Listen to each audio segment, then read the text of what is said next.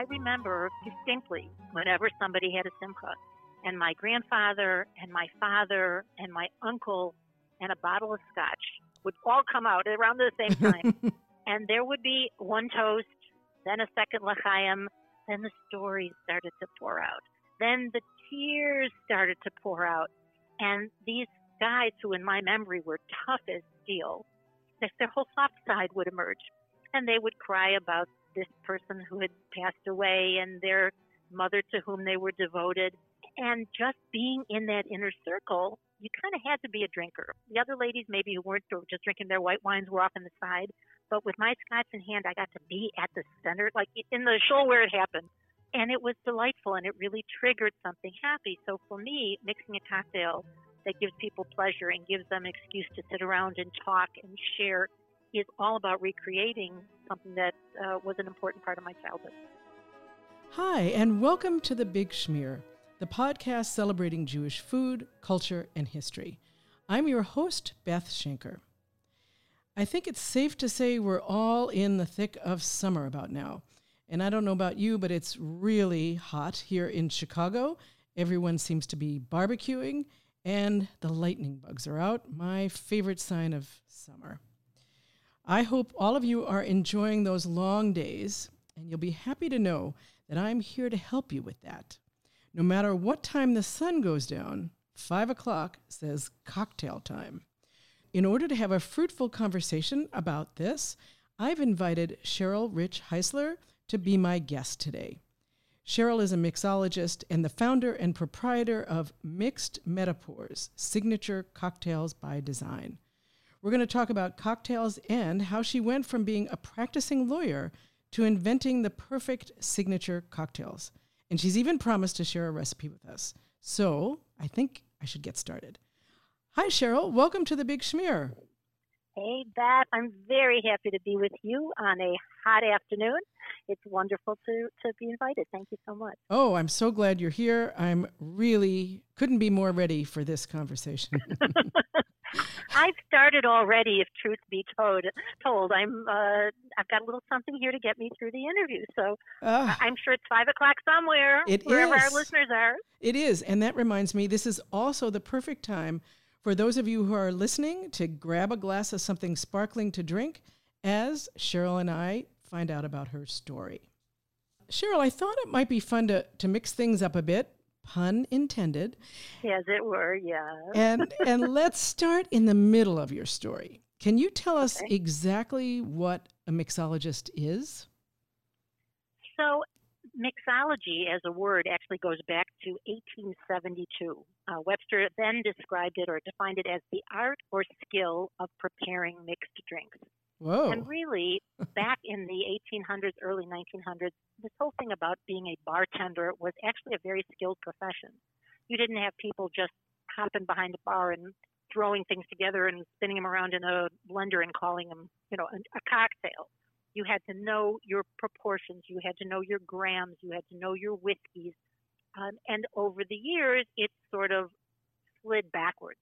So I think mixology as an art and as a title is going back to the sort of old-fashioned way to say, I like to think of myself as a professional. I don't just mess around with this stuff. I want it to be right, and I want my proportions right, and I want my drinks to taste delicious each and every time.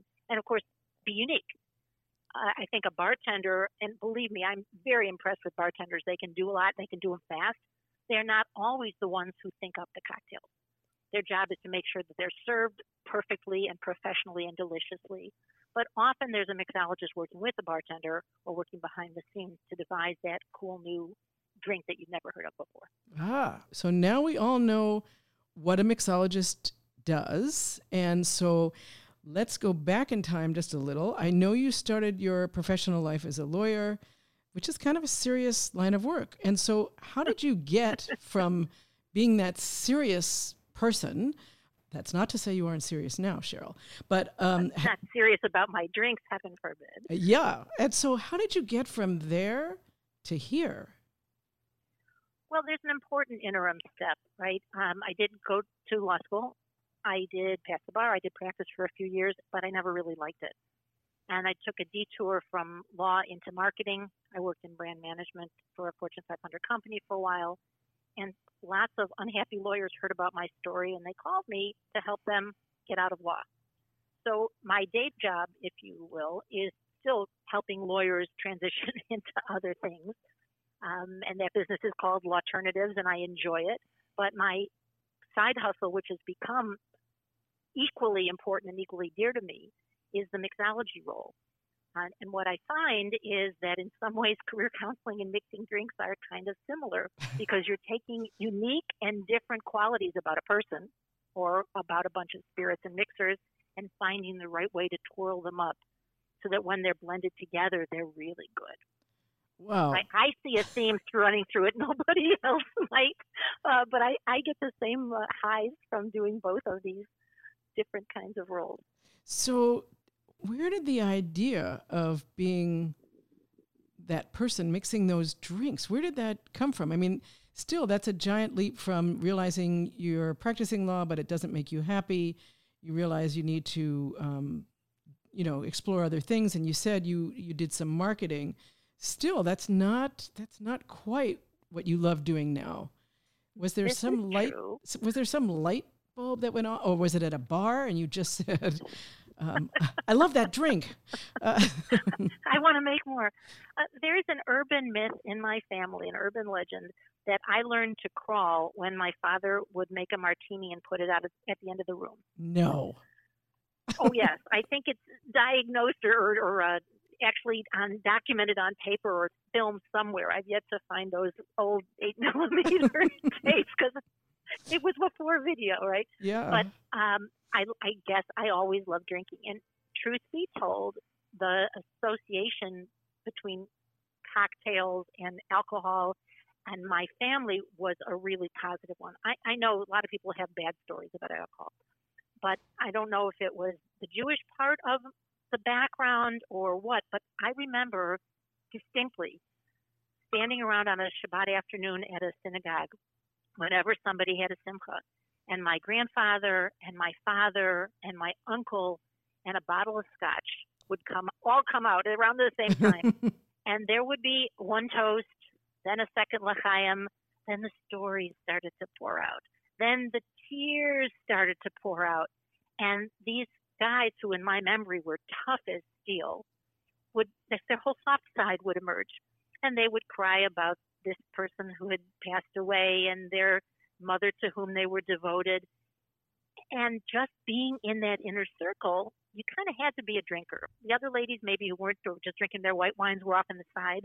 But with my scotch in hand, I got to be at the center, like in the shoal where it happened. Yeah. Say that.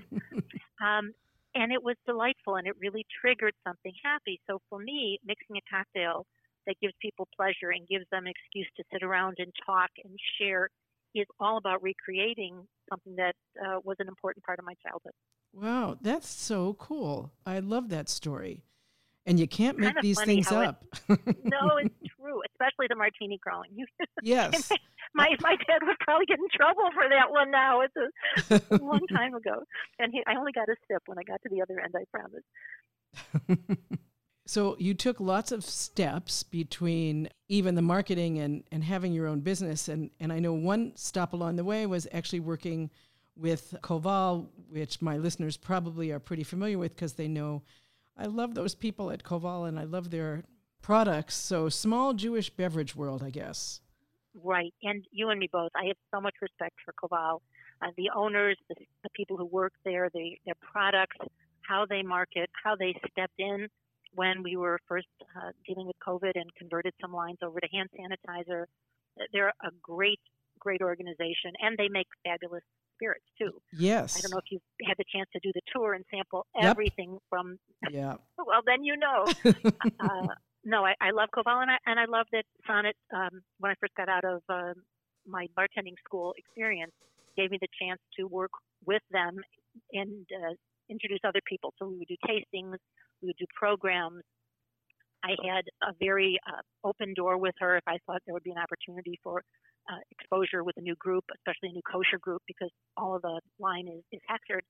She'd say, great, just let's set it up. And I was able to introduce a lot of people to the Koval products and also learn a lot about whiskey and mixing and mixology from the benefit of being with the Koval organization. So a good match for sure.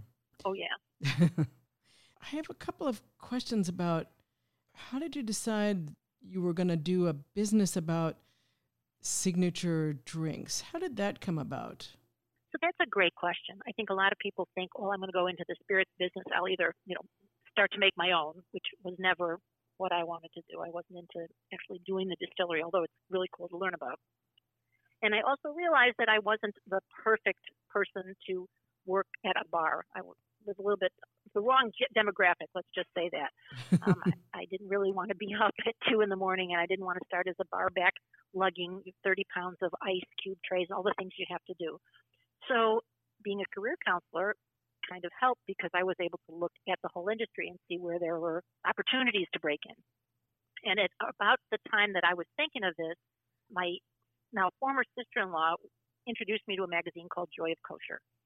And I thought, oh, wow, this is so cool. It's a kosher magazine, and I'm flipping through the pages, and there's a brisket recipe, and here's a pierogi recipe, and here's a really basic, kind of lousy cocktail recipe.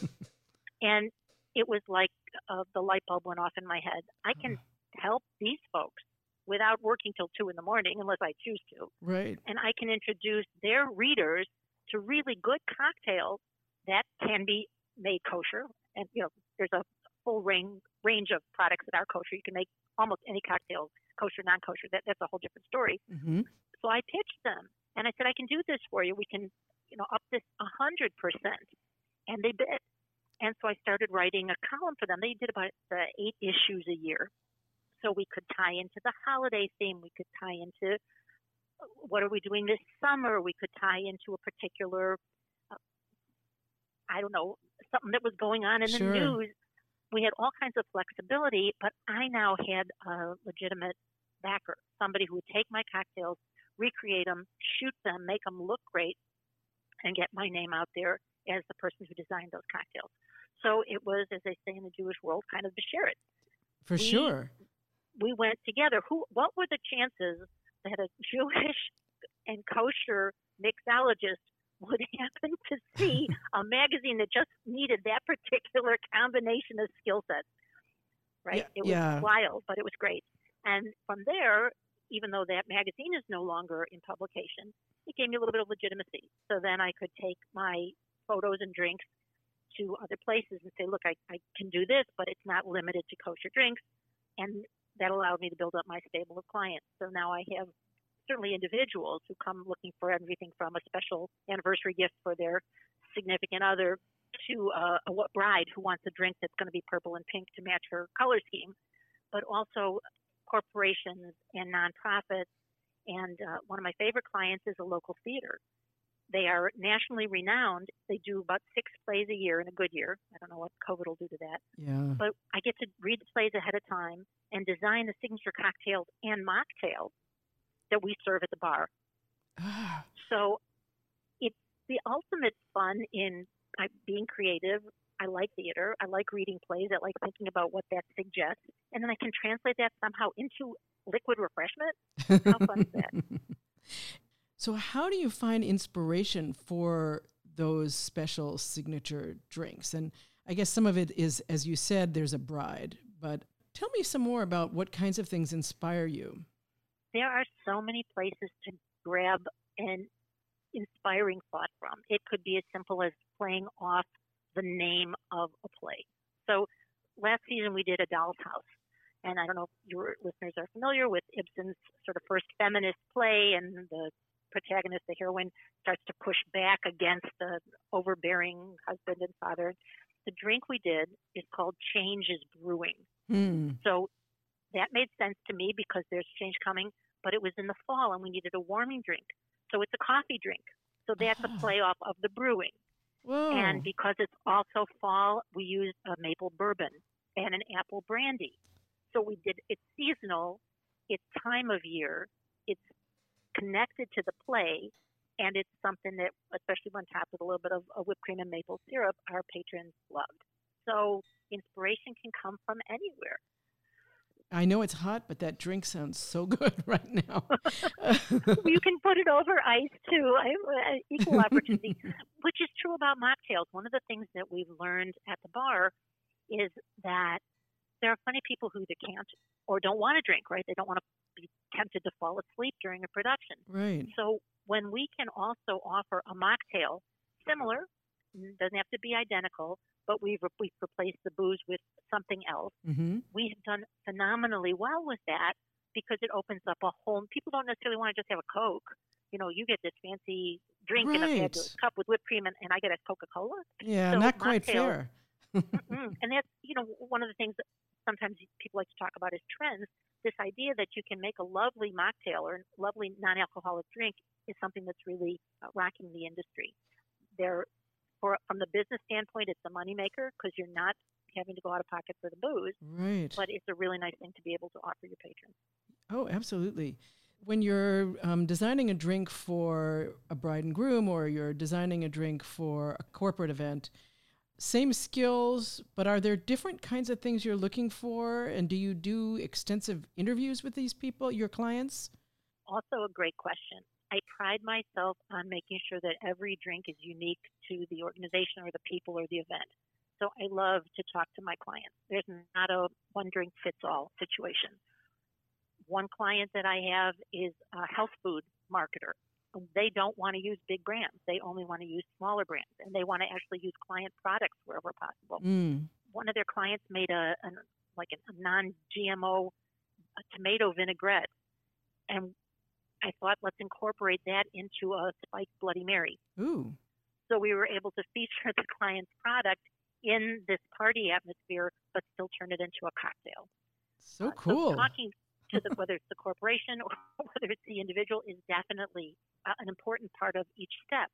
But the other thing you have to consider is how many people will be attending this event and how quickly do the drinks have to come out. One of the great things I've learned from the theater is how important it is, especially with a large event, to not make something so frou-frou that you can't batch it up and get it out the door.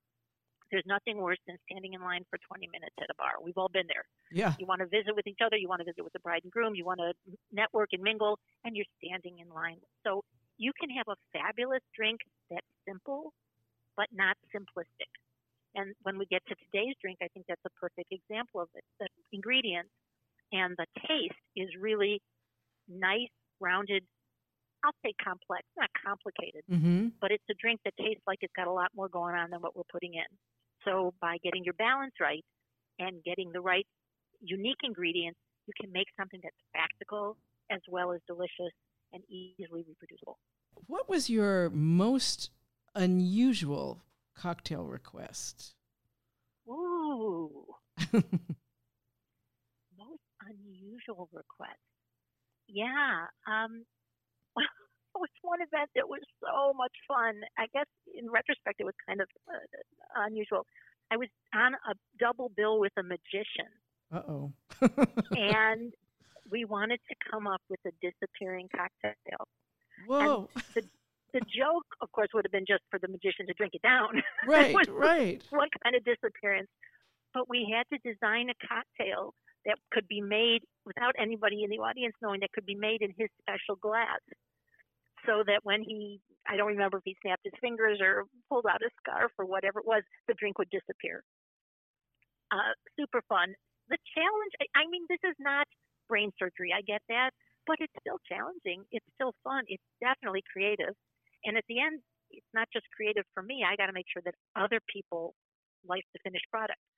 So it kind of keeps you going, it keeps you awake at night thinking, how are we going to do this? It just sounds like so much fun. I mean, yeah, there's challenges, but, and the end result is making people happy. So that's a great job.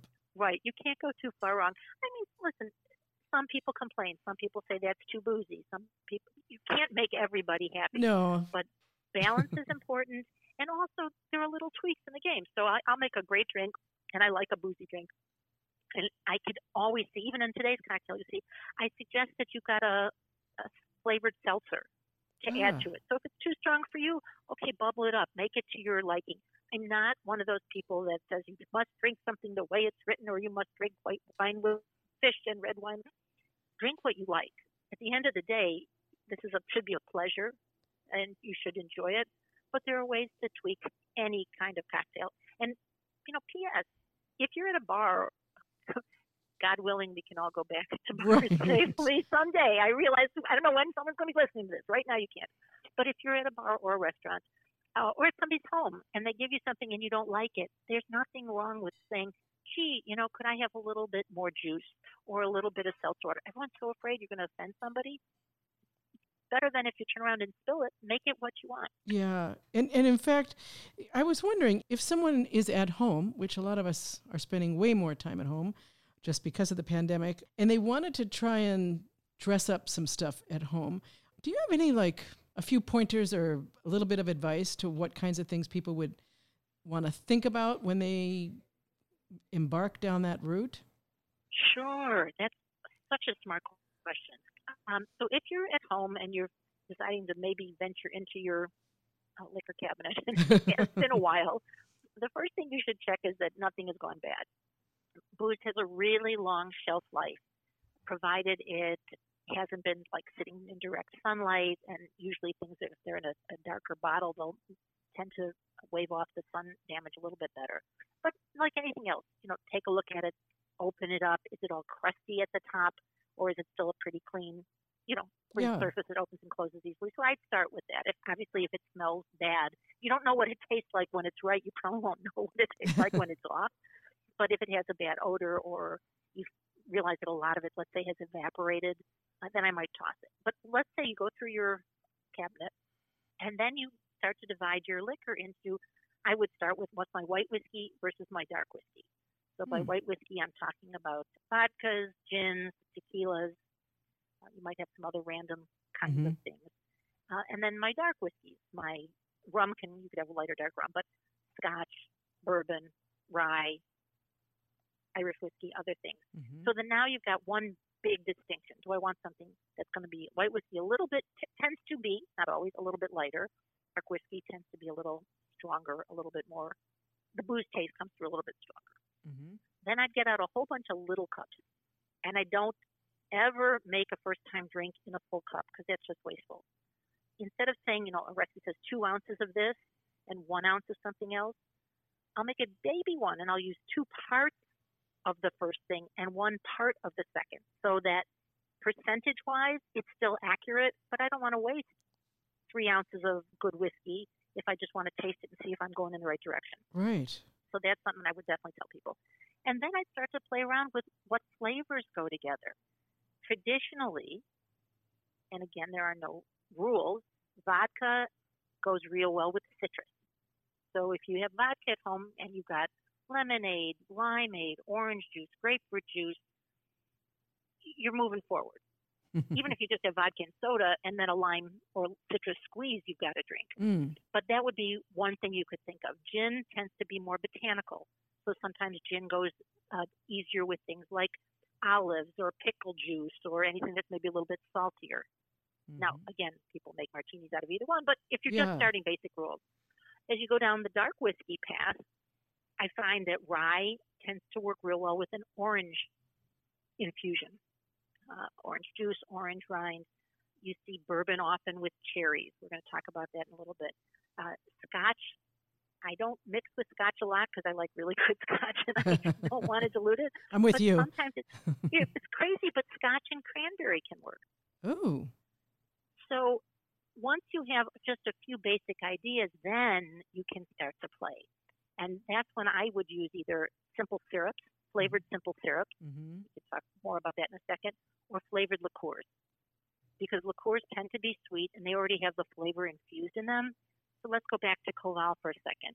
If you remember any of their liqueurs, they have some lovely flavors. They're amazing. They have a rose tip. They have an orange blossom. I think they still have chrysanthemum honey.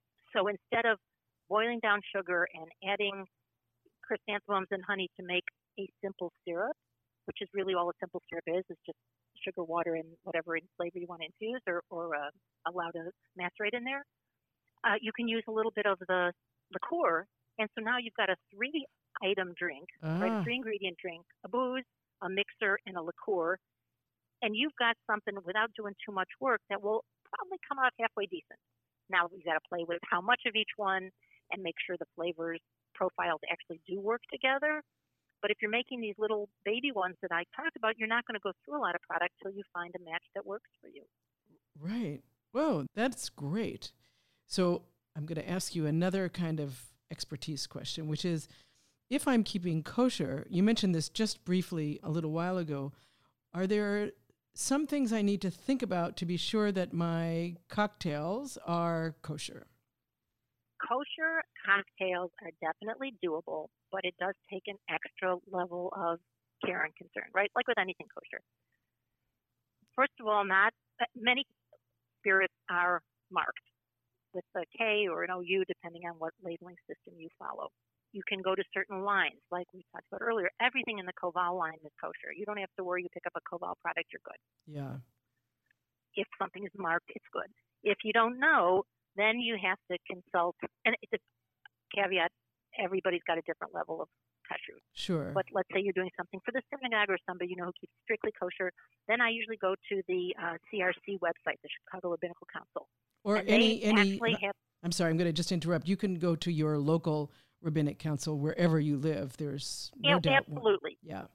CRC's online. You could use that as a backup if you didn't have a local one, but sometimes they're the toughest if you want to go venue shopping. It's an old term from my legal days. You might look for a local VOD or an organization that's more liberal, but they'll tell you what they recommend, what's absolutely okay, what's recommended, and what's not recommended, and what you shouldn't use.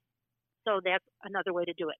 But you asked about where you can go wrong. Most clear spirits, like an unflavored vodka, an unflavored gin, an unflavored tequila, unflavored and unaged, will almost always, I'm going to get in trouble for this, but generally will pass the kashrut test.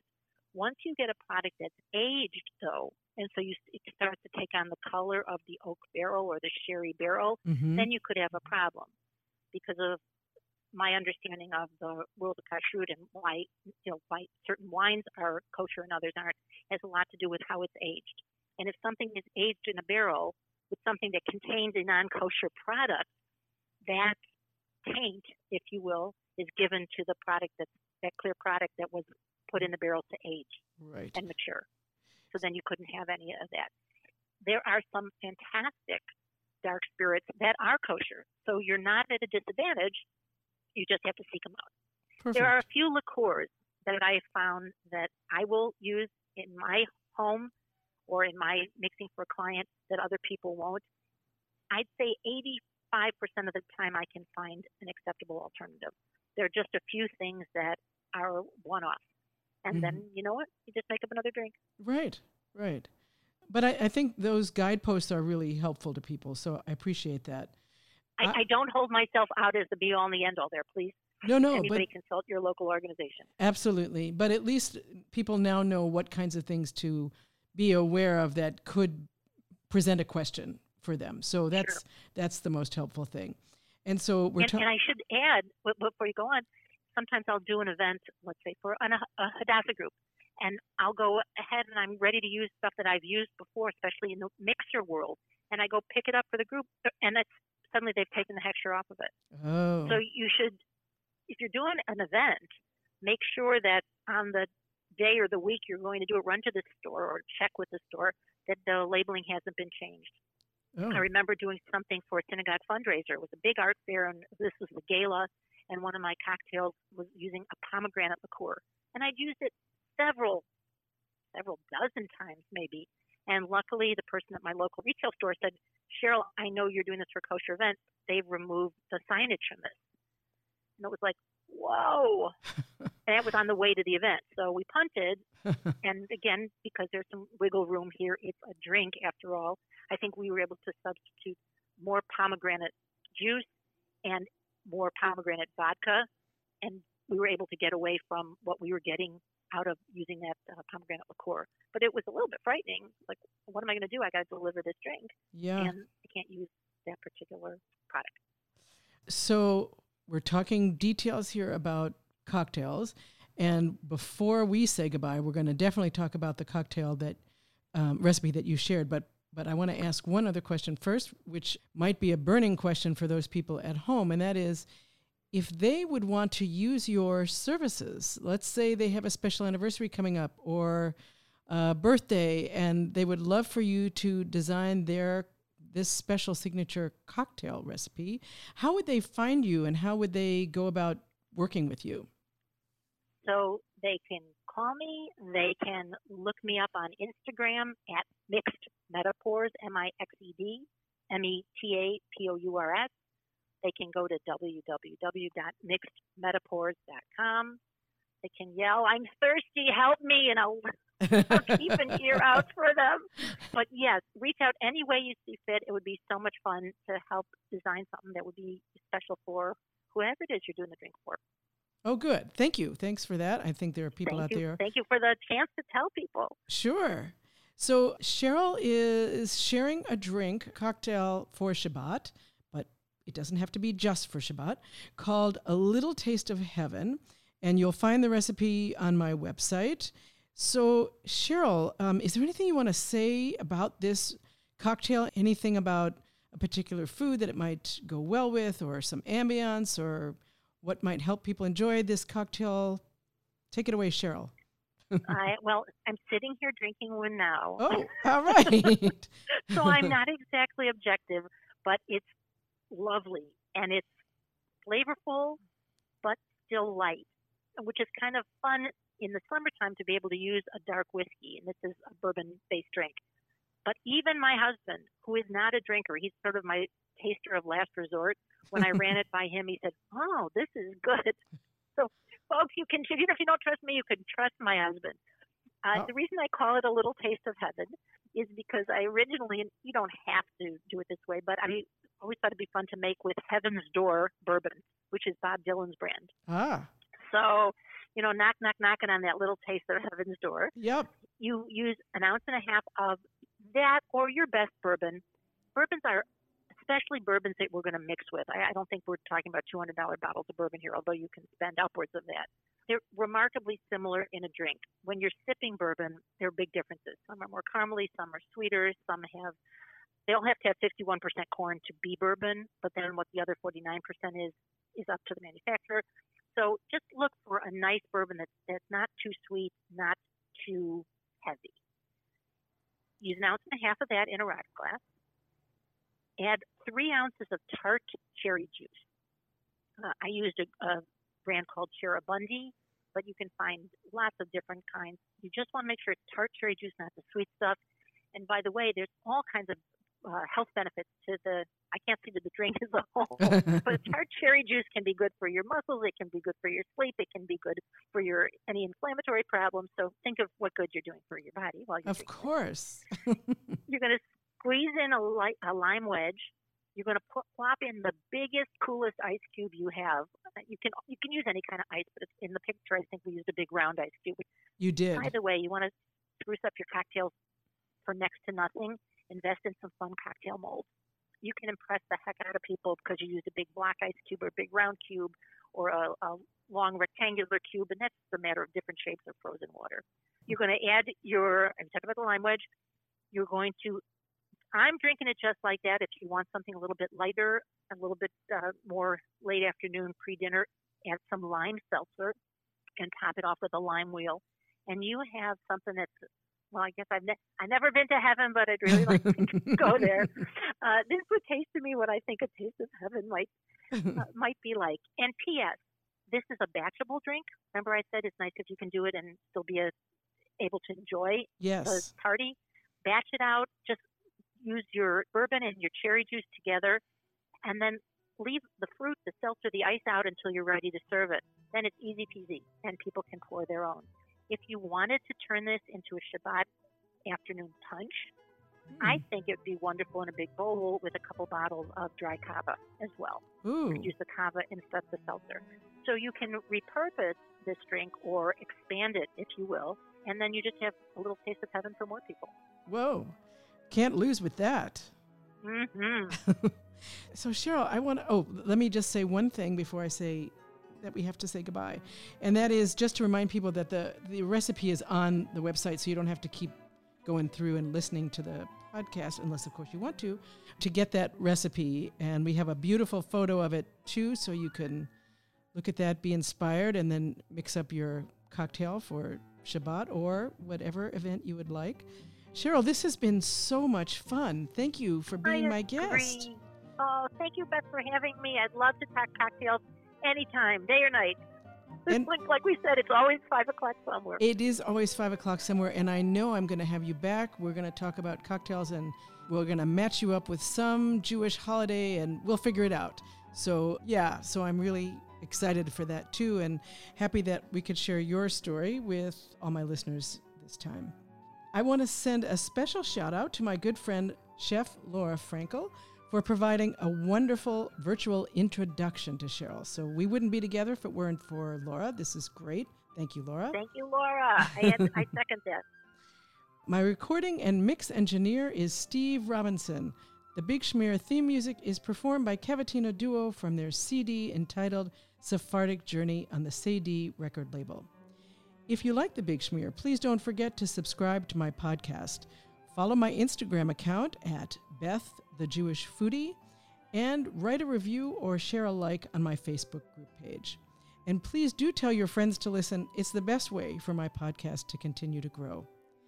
If you have any comments or questions, I'd love to hear from you. Please email me at beth@thebigschmear.com. And be sure to check out my website, thebigschmear.com, to find recipes shared by my guests. I'm Beth Schenker, the host of The Big Schmear. Thank you for listening. Happy eating and happy drinking.